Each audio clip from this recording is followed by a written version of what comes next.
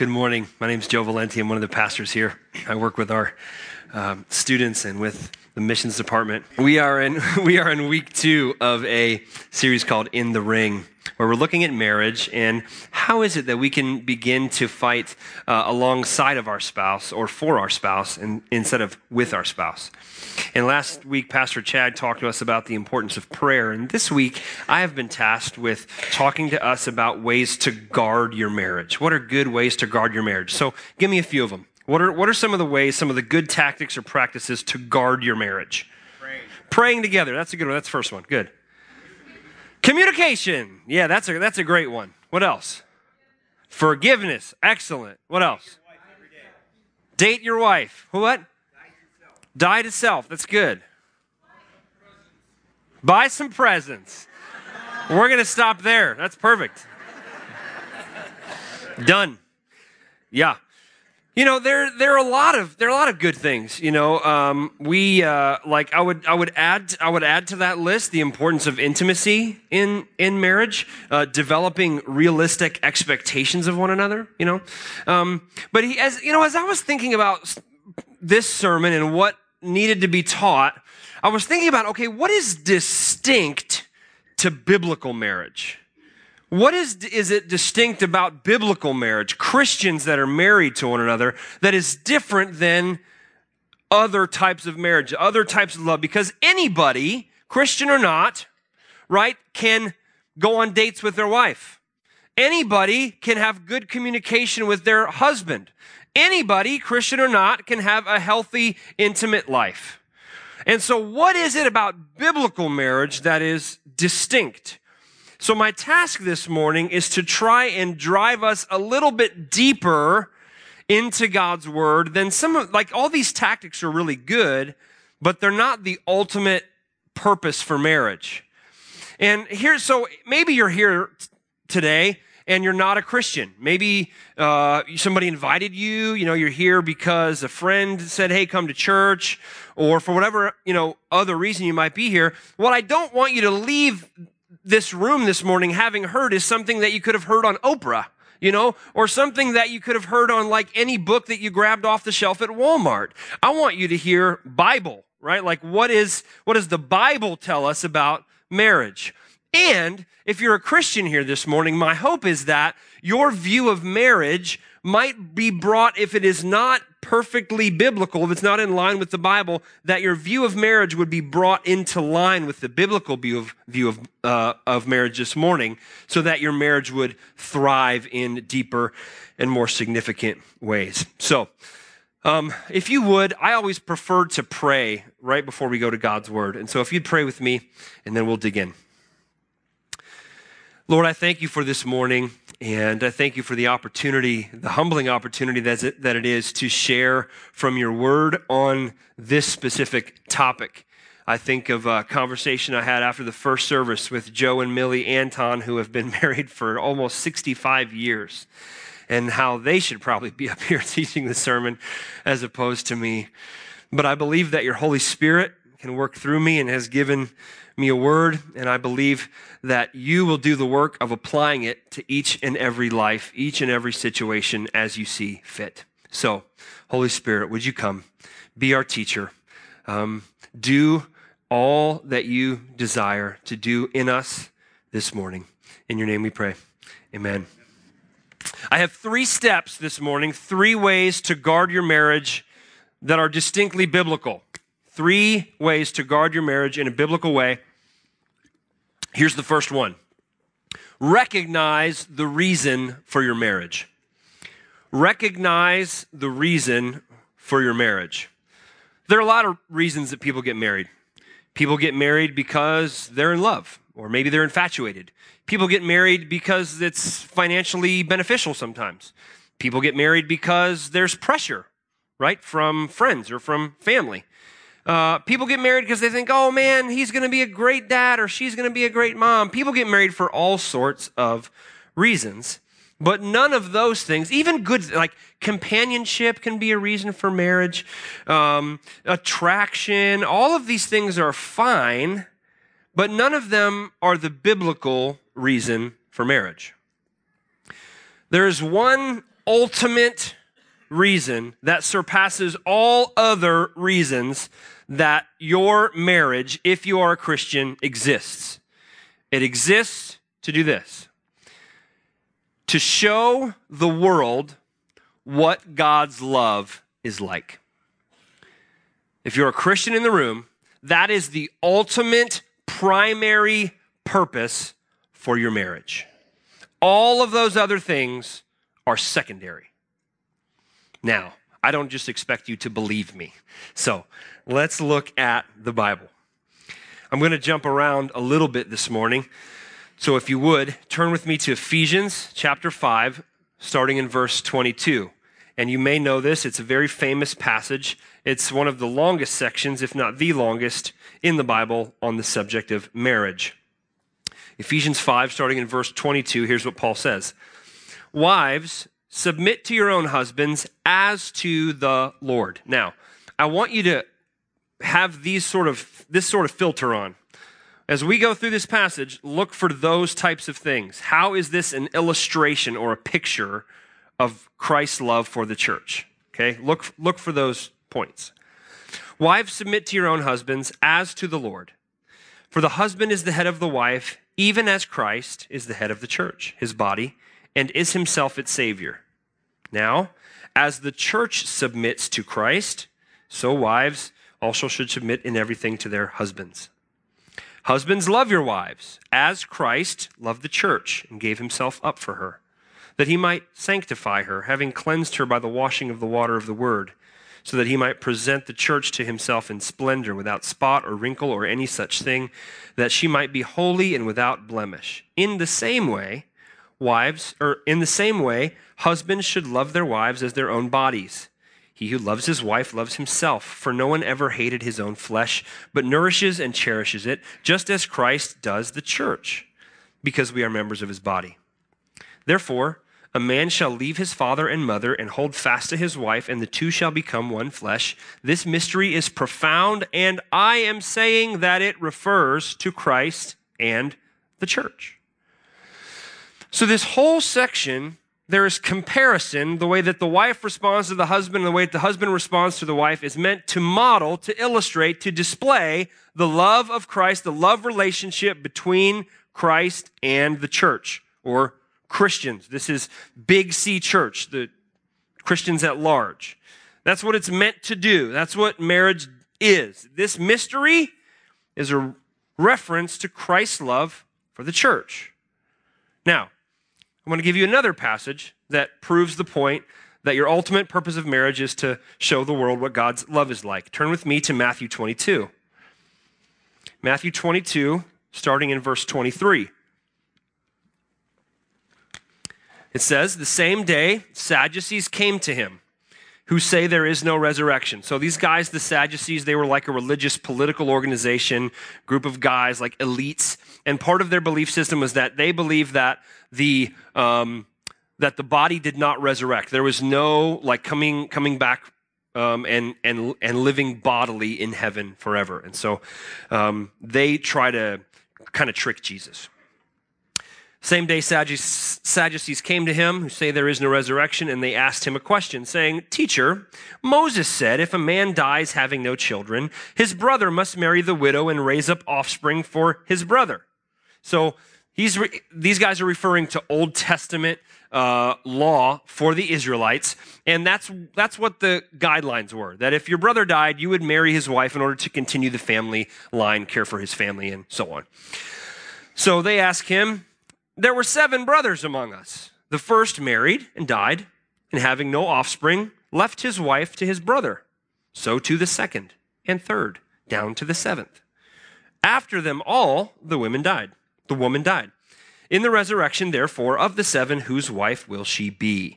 For they all had her. So you see kind of the question. This woman has been married to 7 men, and she's been married according to, like, all of them have died, and she's remarried, so it's been okay. And now they're saying, like, okay, she's been married to 7 guys. Who will be her husband in heaven?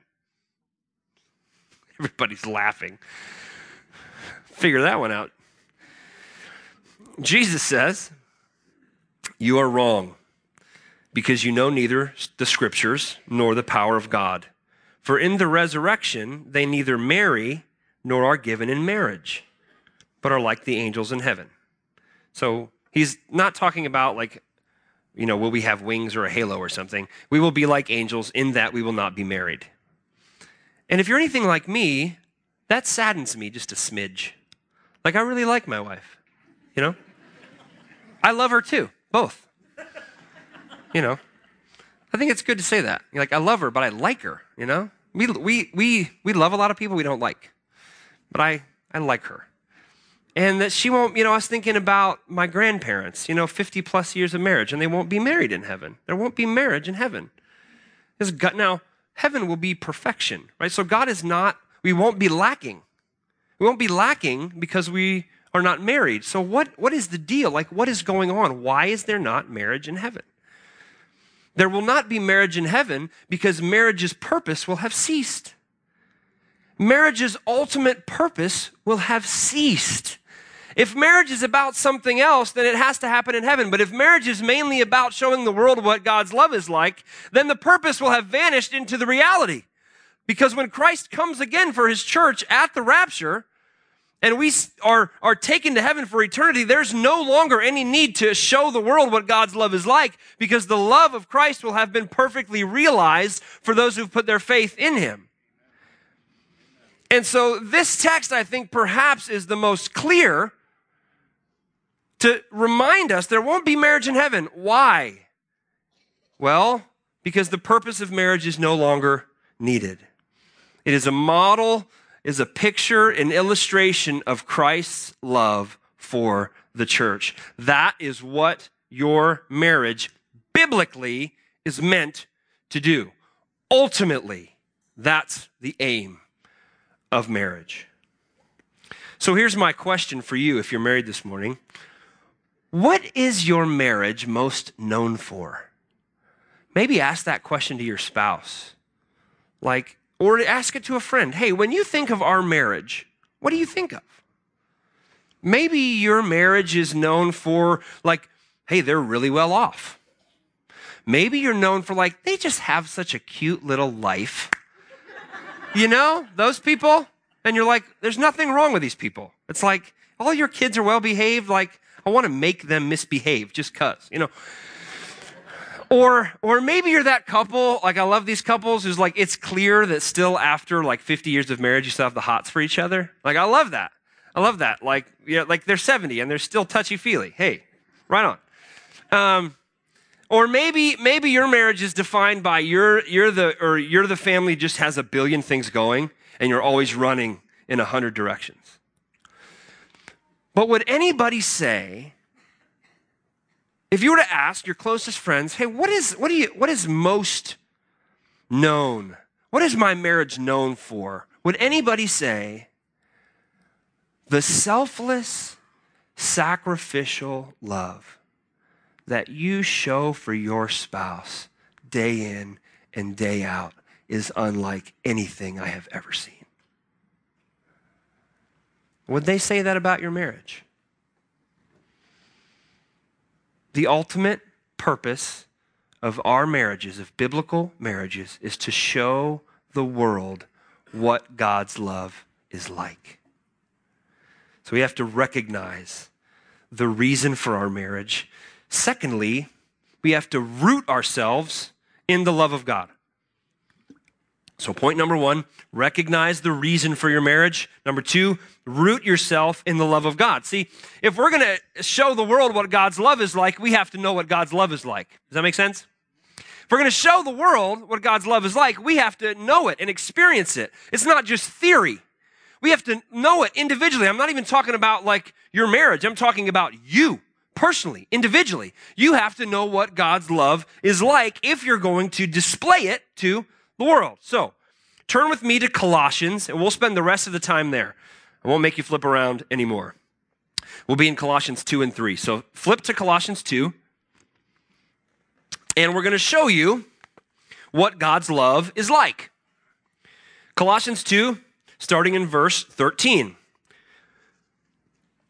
And you, who were dead in your trespasses and the uncircumcision of your flesh, God made alive together with him, having forgiven us all our trespasses by canceling the record of debt that stood against us with its legal demands. This he set aside, nailing it to the cross. So if you're a Christian here, that describes your conversion experience. If you're not a Christian, this is what we call, in the simplest form, the gospel or the good news. What's the process? What's the story? Well, first, we're dead in our trespasses, or the uncircumcision of our flesh. Those are word pictures to describe the separation from God that is caused because of our sin. Any sin that we do causes separation from God, and the just and right penalty for our sin is death. That's what we deserve. But then this text goes on to say, but God made you alive together with him. So here we are, sinning, separation from God, death.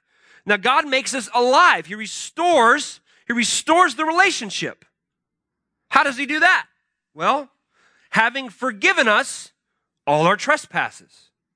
So all of the sins that separate us from God are forgiven. How does he do that? By canceling the record of debt that stood against us with its legal demands. Now the word here, the description is like a literal chart of accounts that stands against us. So you and I, as we live our lives, are amassing a chart of accounts of our sins. And they're held against us. The legal demands of those sins against us require punishment, namely death. And this says that God cancels them. He forgives us our sin by canceling the record of debt and its legal demands against us. How does he do that? Verse 14, this he set aside, nailing it to the cross. So, did he take our record of debt and take a ream of paper and nail it to a cross? No. What was nailed to the cross? Hands were nailed to the cross, right? And feet were nailed to the cross. Not mine. Hallelujah. Not yours. Hallelujah. It's what we deserve. That's what we deserve. We deserve the just penalty for our sin. But this text says that it was wiped away. The debt was canceled by nailing the Son of God to the cross. That's what the love of God looks like. That's what the love of God looks like. It should have been you, and it should have been me. One of my favorite songs is How Deep the Father's Love for Us. One of the verses says, behold the man upon the cross, his sin upon his shoulders. Is that what it says? Mm-mm. Behold the man upon the cross, my sin upon his shoulders. Ashamed, I hear my mocking voice calling out among the scoffers. Can you imagine putting yourself in that position? Being one of the scoffers at the cross and crucify him. That's the place where we live in our sin. That's who we are. Ashamed, I hear my mocking voice call out among the scoffers. It was my sin that held him there until it was accomplished. His dying breath has brought me life. Hallelujah. Hallelujah. That is the good news of the gospel. That is what God's love is like. God's love looks like the perfect and holy Son of God hanging, mutilated, dead on a cross because of your sin and because of my sin. The love of God keeps commitments.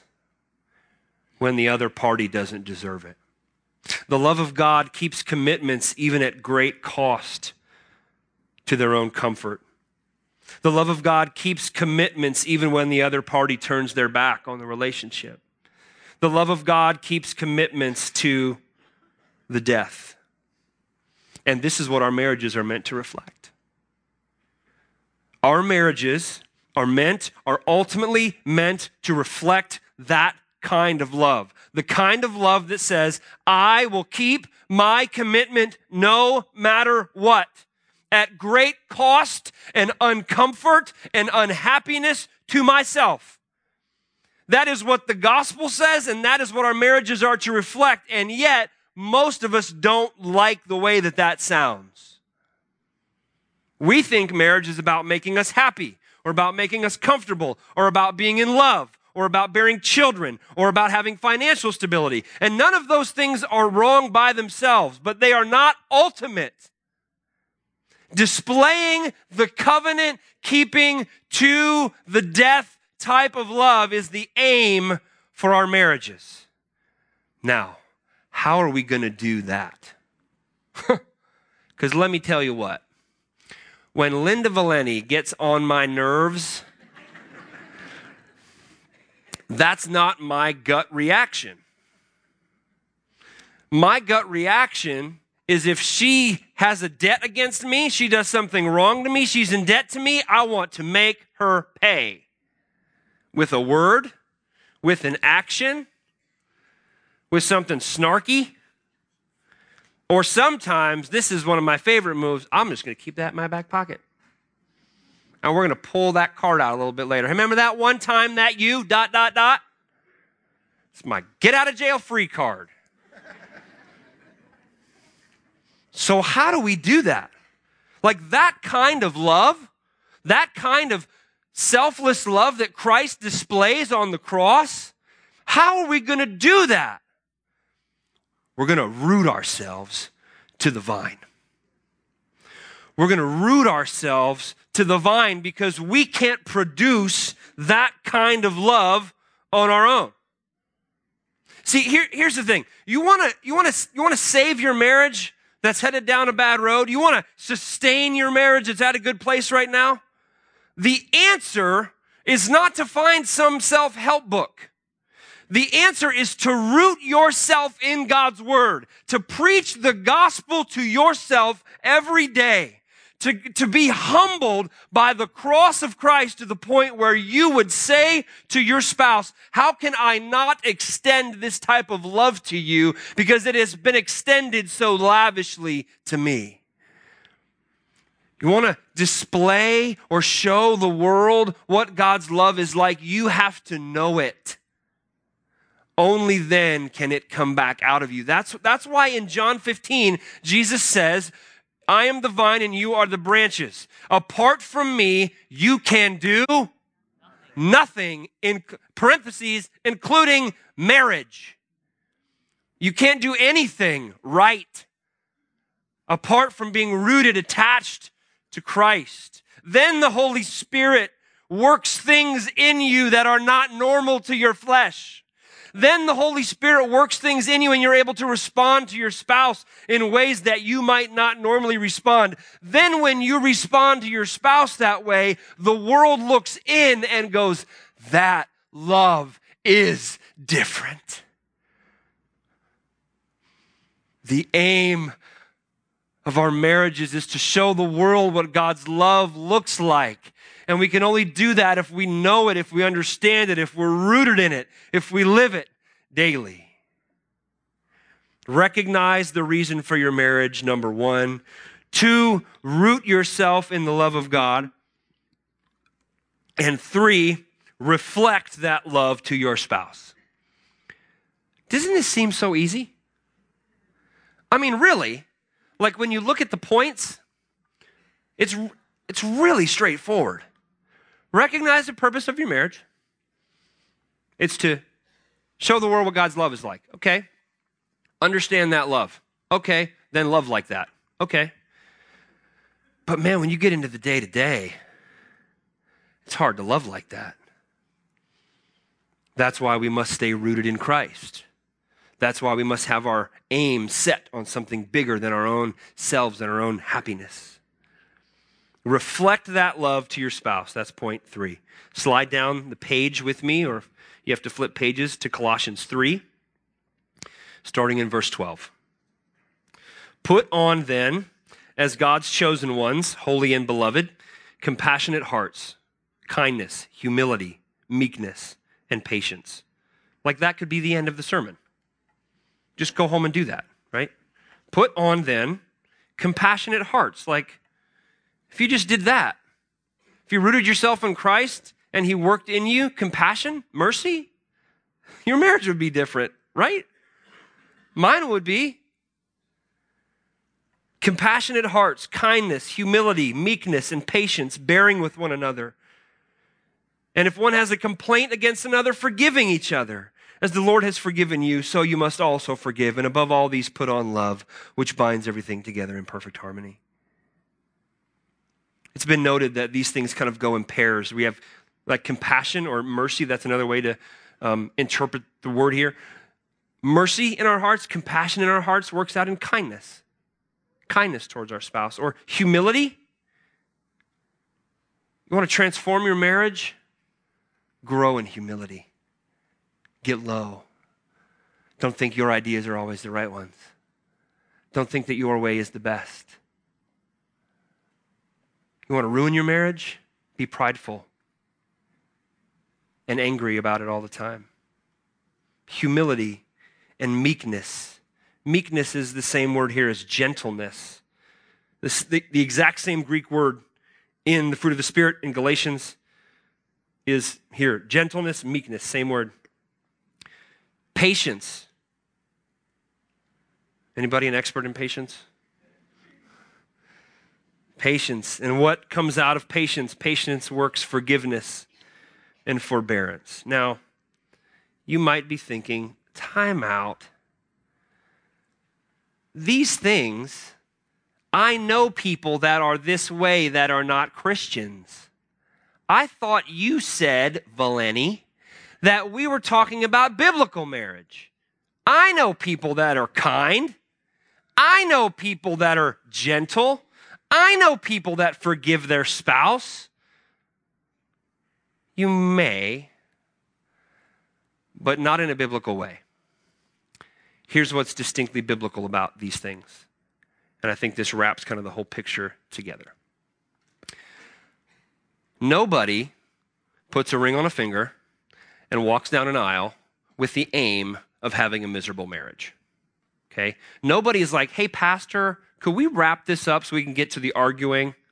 That would be like, let's just, I'm so excited to just hate this person the rest of my life.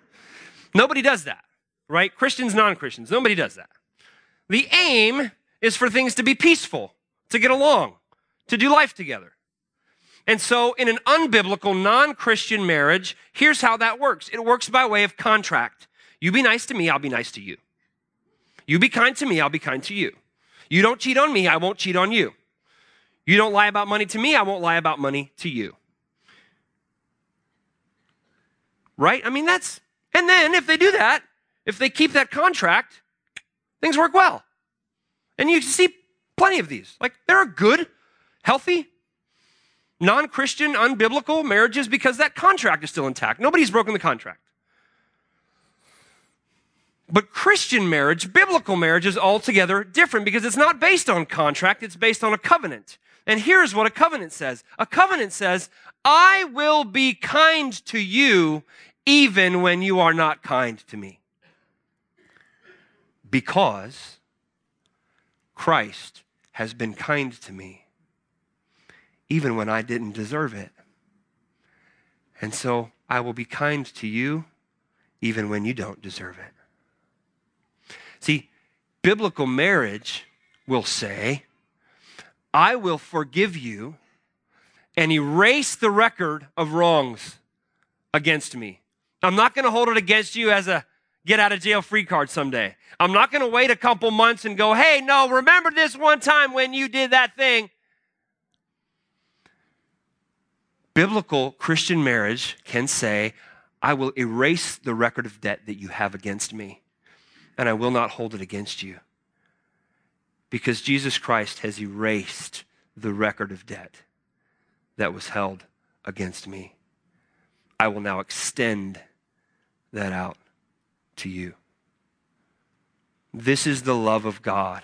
This is the covenant love of God that our marriages are meant to display.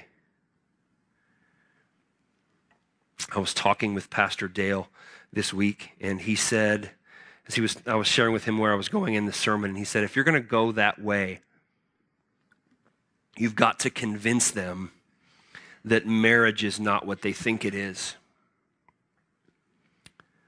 That marriage is not mainly about you being in love. How about that?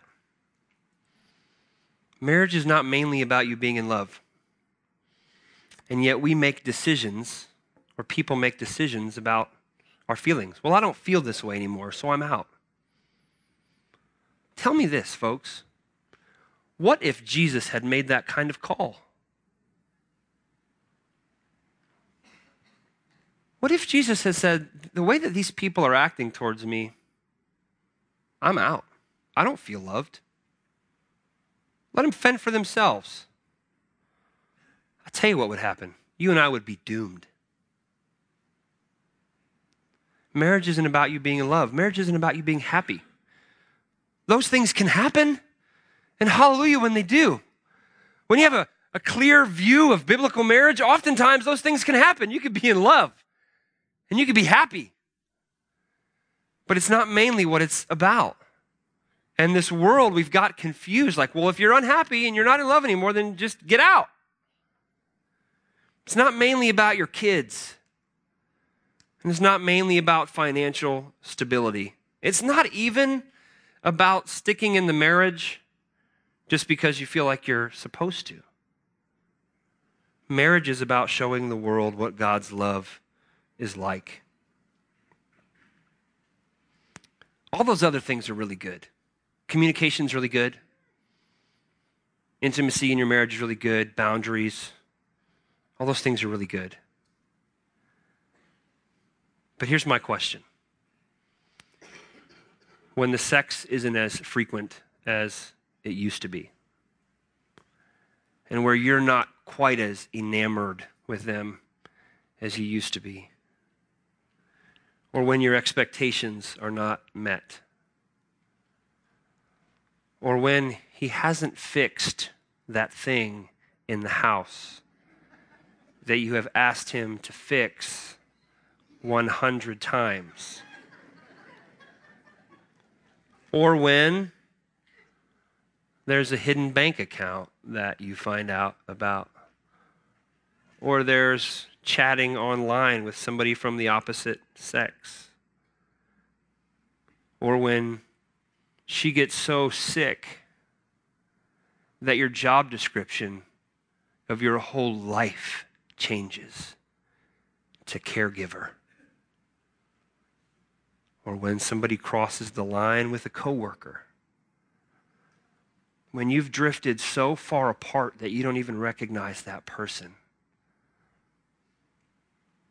Who are you going to look to? What are you going to do? That's where the rubber meets the road. That's where biblical marriage separates itself from everything else that we see in the world. That's where someone in a biblical marriage can say, I will see my commitment through at great cost to myself because I want the world around me to see what the love of God is like. It's not about my happiness, it's about his glory. It's what my marriage is about. John Piper says in his book, This Momentary Marriage, which I highly recommend, he says this: marriage is a momentary gift. It may last a lifetime or it may be snatched away on the honeymoon. Either way, it is short. It may have many bright days, or it may be covered with clouds. If we make secondary things primary, we will be embittered at the sorrows we must face. But if we set our face to make of marriage mainly what God designed it to be, no sorrows and no calamities can stand in our way. Every one of them will be not an obstacle to success, but a way to succeed. Do you see what he says there? All of the messes in our marriages, all of the sin we commit against each other are not detrimental if we see them as ways to succeed. They are ways in which we can respond with the love of Christ to show the world what his love is like.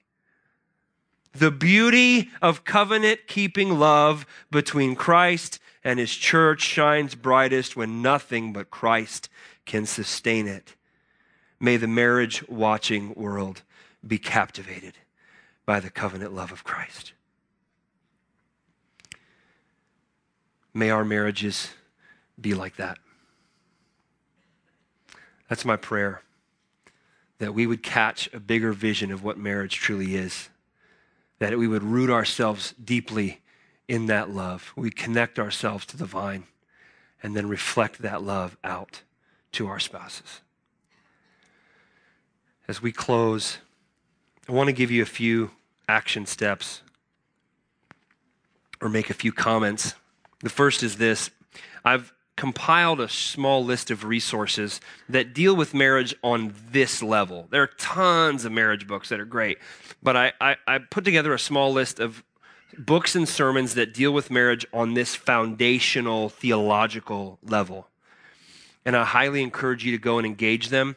The book, This Momentary Marriage, has the ability to completely revolutionize your marriage because it is deeply biblical, which is why it has that ability. There are sermons, there are books. Check them out. You can go to cvcblog.org, or if you follow CVC on Facebook, you can see it there. It's up right now. In addition, I want to make this caveat. I didn't have time to go in this direction with this sermon because of time.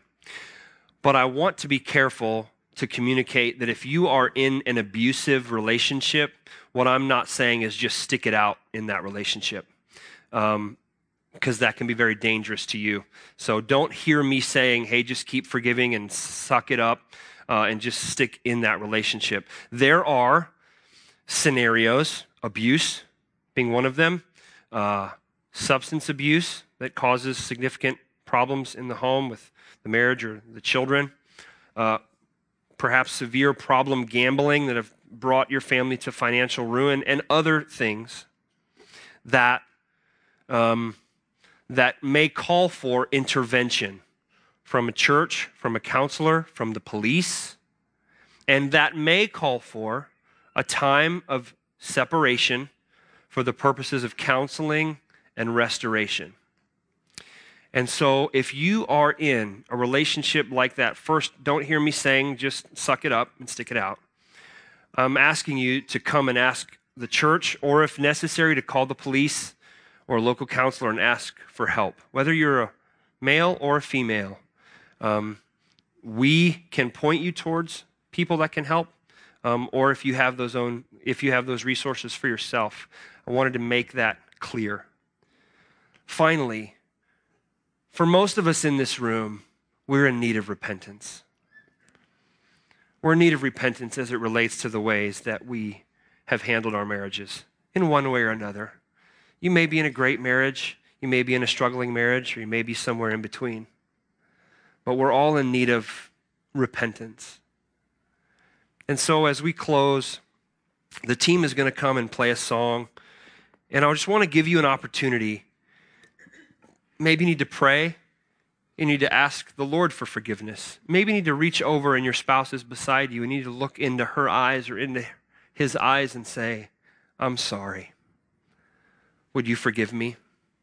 Maybe you need to go out and spend some extended time this afternoon talking to one another, forgiving one another, resetting the course of your marriage. But we're going to sing a song, And the song is probably not familiar to you. And I chose this song because it is so deeply rooted in the gospel truths that our marriages are meant to reflect. The bridge of the song says, "When justice called for payment, mercy ran to die for me." That is what the love of God is like. When justice calls for payment, mercy ran to die for me. I want to encourage you just in these next few moments as we sing this song, as we worship, as we pray, as we repent, to root yourself in these gospel truths. And may they be the lifeblood of your marriage so that you can show the world what God's love is like.